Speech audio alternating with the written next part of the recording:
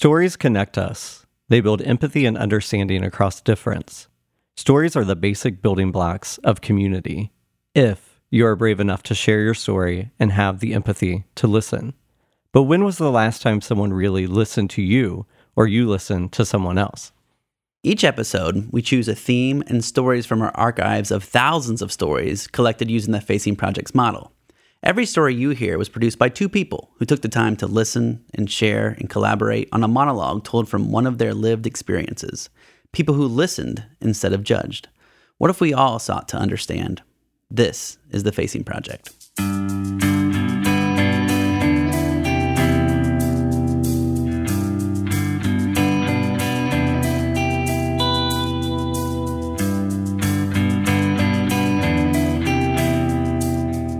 I'm J.R. Jameson. I'm Kelsey Timmerman. We are the founders of the Facing Project. So, Kelsey, how often do people consider you a bro? I feel like it was just the one time that you said I was a bro.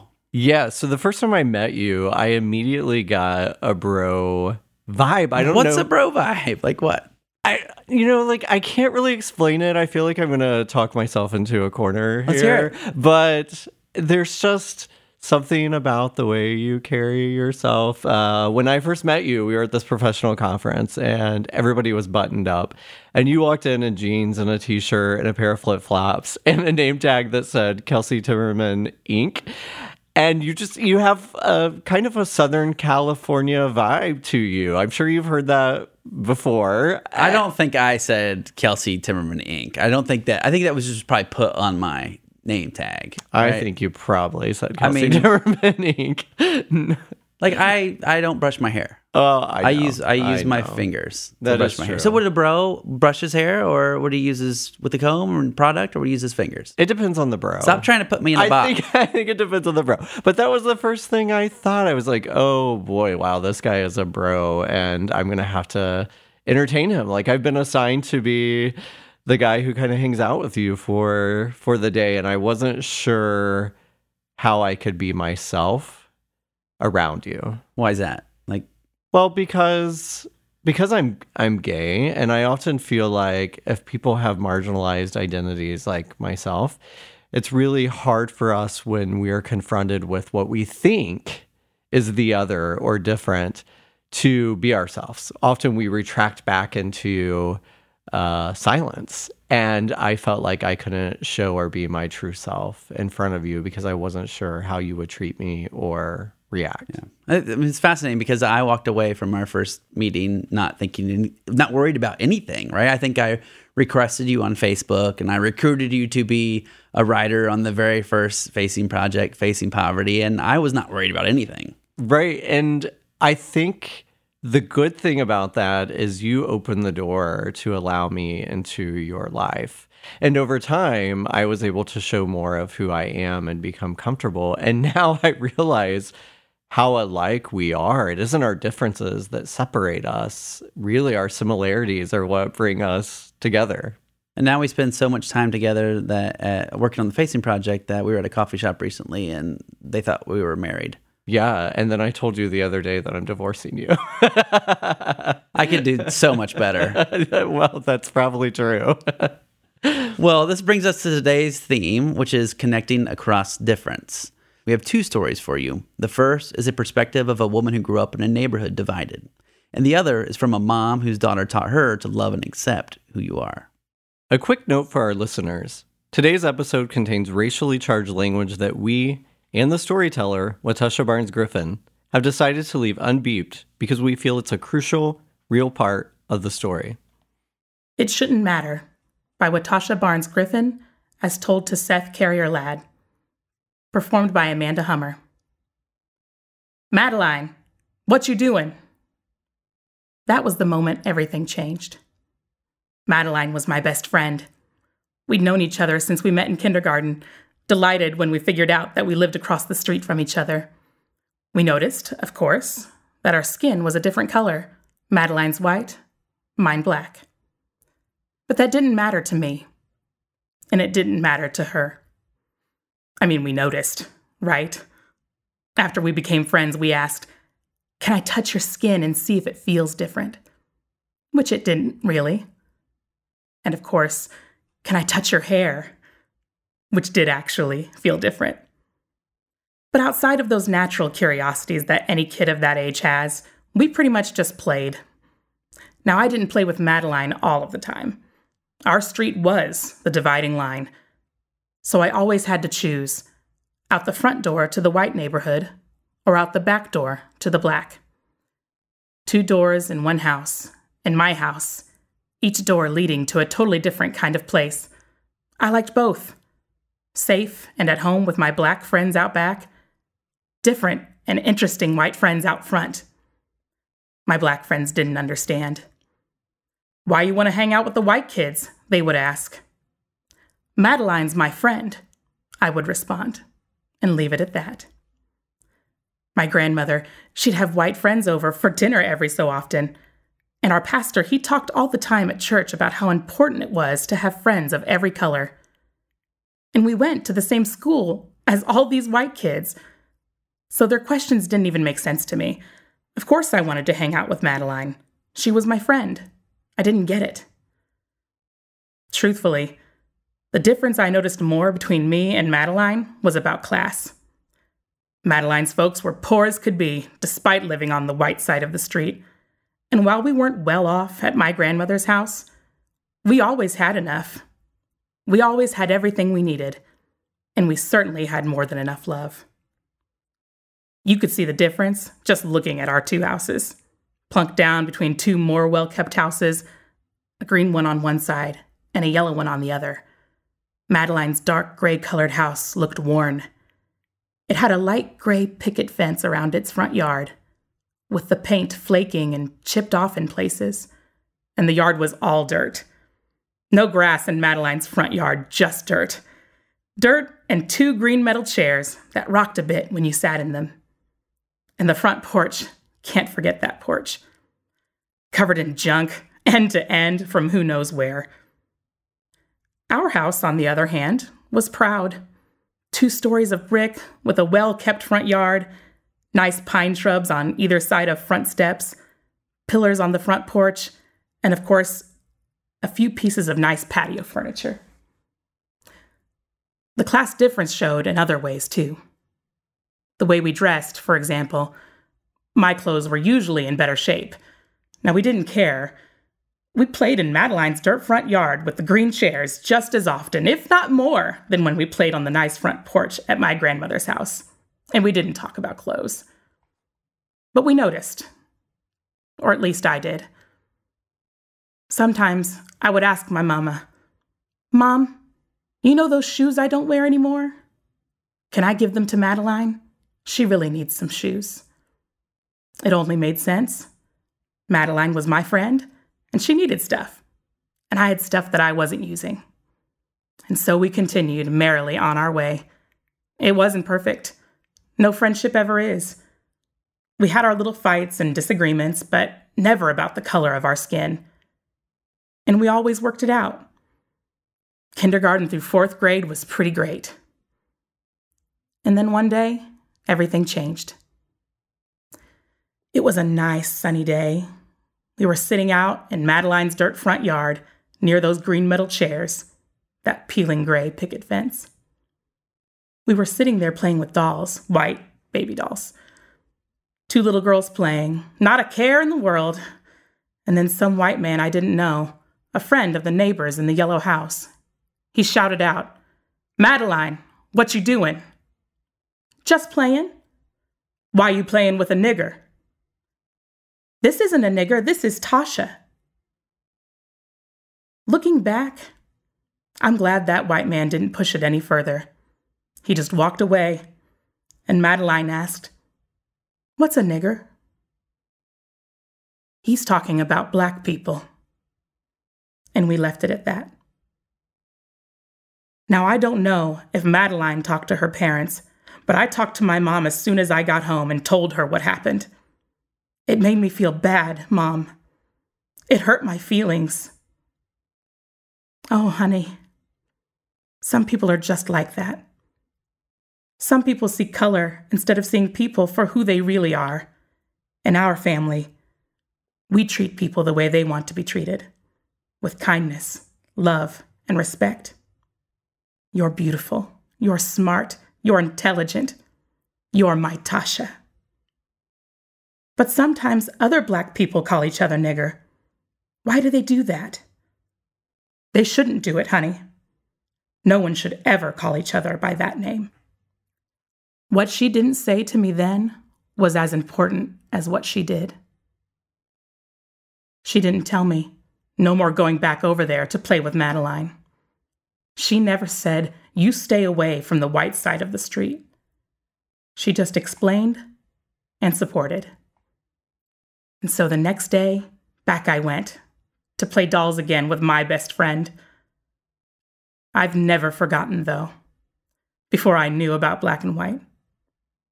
After, black and white meant black and white. The thing is, I've never really changed. I've experienced my fair share of racism, so much so, in fact, that I usually just tune out the consistent, regular, repetitive, low-level stuff. But the color of a person's skin still doesn't matter to me. I see it. I know it makes a difference. I talk to my 2 Black children about how America treats them differently as a Black person because I have to. But when I meet people, skin color is one of the last things I notice. Just like with Madeline, I see people. I see human beings. I see my friends. Skin color shouldn't matter. That's the way it should be. We have to keep putting in the work to make it so.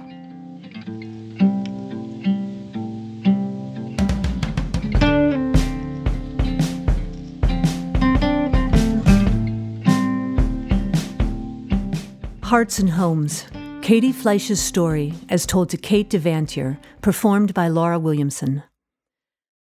I've taken great care in constructing my home. Not the physical house. There's like a 1 in 5 chance every day that I'll fall in the parking lot walking in heels to work each morning, so I stay away from hammers and nails when possible. No, I mean home. Not just a material structure, but a feeling of love and acceptance. It's not always an easy thing to construct, but because of my daughter Elizabeth, I've found the most amazing community in which to do so. I've learned a lot of things from Elizabeth. Even at 7 years old with dark, springy curls and a toothy grin, she knows herself better than most 40-year-old women I know. She's so self-aware. Elizabeth is honestly one of the most amazing children I've ever encountered. She's beautiful and smart and funny and talented. She also happens to have been born a boy. Ever since she was able to communicate and have her own personality, I knew there was something different about her. For me, it was a matter of putting the puzzle pieces together and figuring out what it was. But despite all the possible scenarios, transgender never crossed my mind. For a lot of people, that might have been a stumbling block. Luckily, because I'm pretty open-minded, I never had a second thought about it. It took a little time. But for me, there's no question. You just love your kid. We've been transitioning for a few months now. You can see a difference. Elizabeth is really living an authentic life, and she's happy. She started to build a strong foundation for her future home, her own space of love and acceptance. While her transition has been pretty smooth so far, we haven't been without our own cracks in the walls. I've had people state that I have a mental condition and that my children should be taken away by Child Protective Services. It's like there's this gang mentality. People have this preconceived notion about transgender people. They're not real, or it's a disease, or a mental illness, or parents create the situation. They think I took a little boy and put him in a dress. Please, I can't even get my kids to eat broccoli. Elizabeth experiences it too. One little girl told her that Jesus doesn't approve of that. That's not what Jesus wants. Pretty heavy stuff to deal with.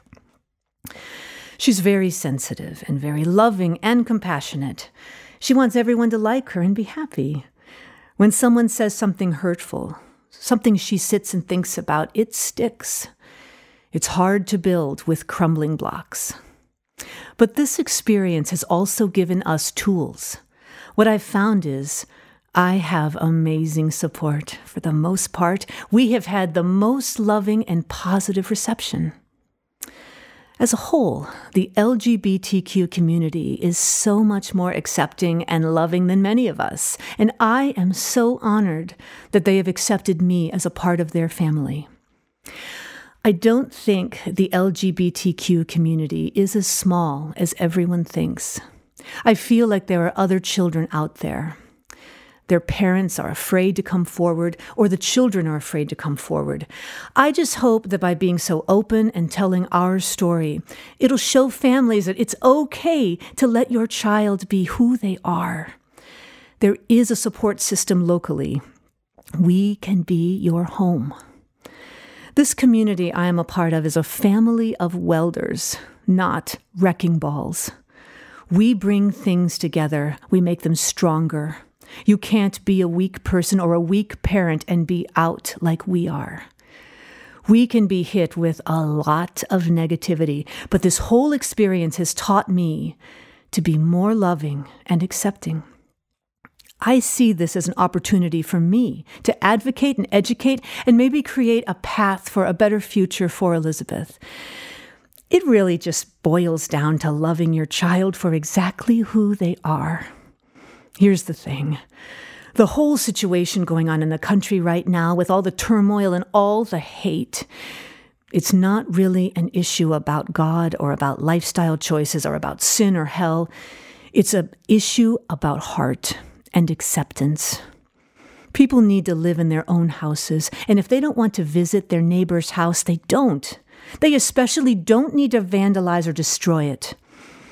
I wouldn't change Elizabeth for anything. This is a girl who, after learning about adoption, cried because there are babies in the world with no parents. This is a girl who spends her time tearing napkins into paper hearts to give to people she just met. This is a girl who hopes that all people, transgender or not, can have a happy life. Some people might take issue with the first 4 words of the preceding sentences. As her mother, I'm most proud of what comes after. A lot of people have reached out and called her a hero for being brave enough to speak her story, but she doesn't know any different. That's just Elizabeth, and it's been an adventure and just a joy to see her bloom into who she is. I am so blessed to have the community that I do. I am a part of a family of acceptance, kindness, compassion, understanding, and love. These are the elemental stones with which we build our house. If you're ever in the neighborhood, just knock on our door. We are always home.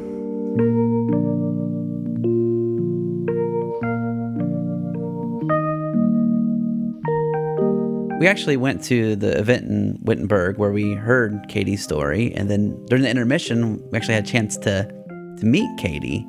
And the line really stood out. You just love your kids, and it was really apparent that Katie loved her daughter, Elizabeth. And this is kind of uncomfortable to admit a little bit, but when I met Katie, I was a little surprised. This is horrible to say, she seemed like someone who might not be so accepting of us having a son who wanted to live as a daughter. And she was working class, maybe a little rough around the edges. This is not something that she expected, and yet she was just so accepting of her daughter, Elizabeth. I thought that was really amazing. I did too. I mean, as you just said, it was so apparent how much she loved her daughter and is proud of her daughter. And it made me realize that you love your kid. Like, that comes out in the story so much in her story. You just love your kid for who they are. And that, I don't even have kids, but that was a reminder to me that you have to love other people. And, you know, it was also a reminder to me, like, I was trying to put her in a box, right? You know, like, I was trying to say, this is who Katie is or is not, you know, and it's not a good thing to do. Yeah, yeah. What I also found fascinating about these stories and the connection between both of them is this idea of a loss of innocence that happened. In Watasha's story, she talks about the moment when everything changed, when the man who was a friend of the neighbor said the N-word, and her friend didn't know what that was and said, "What does that mean?" And for her, that's when it all became black and white. And that loss, the change that occurs in someone when something is put out into the universe like that. Yeah. I mean, that jumped out at me that kindergarten through fourth grade was great, right? And then all of a sudden you have this increased awareness that is thrown in their face of their difference. You know, my kids, my oldest daughter is in fourth grade. Like, is this going to be her world now? She's stepping into this time of greater awareness where kids start to point out what is different. You know, my son, Griffin, is on the autism spectrum. And right now, it's like this real sweet area where the kids are just amazing to him. But at some point, is that going to change where the kids start to point to those differences? And I mean, the answer is going to be yes, right? Because that's what happens. Yeah. And when Katie talked about the idea that Elizabeth is a confident young girl, but now people are starting to question her existence to her, like the one classmate who pointed out that, you know, God doesn't love children like you, and just how harmful that is, and begins to really just chip away at our structure, our building block. But this idea that also what makes us different also can make us stronger, right? We can have strength and show love to the world based on what others may tear down about us. I mean, I think that diversity isn't something that just happens, right? I think we have to take that first step to connect with someone who is different from us, and to learn from them and to listen to them. And to have those conversations. I also appreciated the idea of, if you don't understand someone and you're not taking the opportunity to understand their story and lived experience, stay in your own lane or stay in your own house. Don't take that opportunity to tear down someone else's existence. That we have to stay in our own lanes, but we should keep the door always open for us to have that conversation, to learn from each other. I mean, how can you not be inspired by this little girl, Elizabeth, and these two young girls connecting regardless of their differences? Right. And I think we have a lot to learn from each of the stories.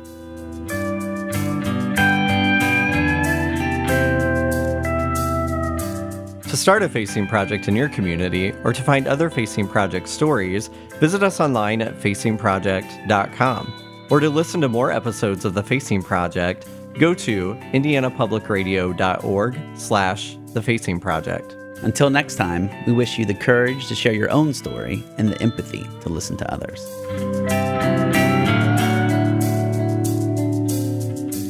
The Facing Project show is produced by Sean Ashcraft from Indiana Public Radio at Ball State University in Muncie, Indiana, and directed by Laura Williamson and Michael Dane, with editorial assistance provided by Amory Orchard. We are your hosts, Kelsey Timmerman and J.R. Jameson. We'll be back next month with more stories from The Facing Project.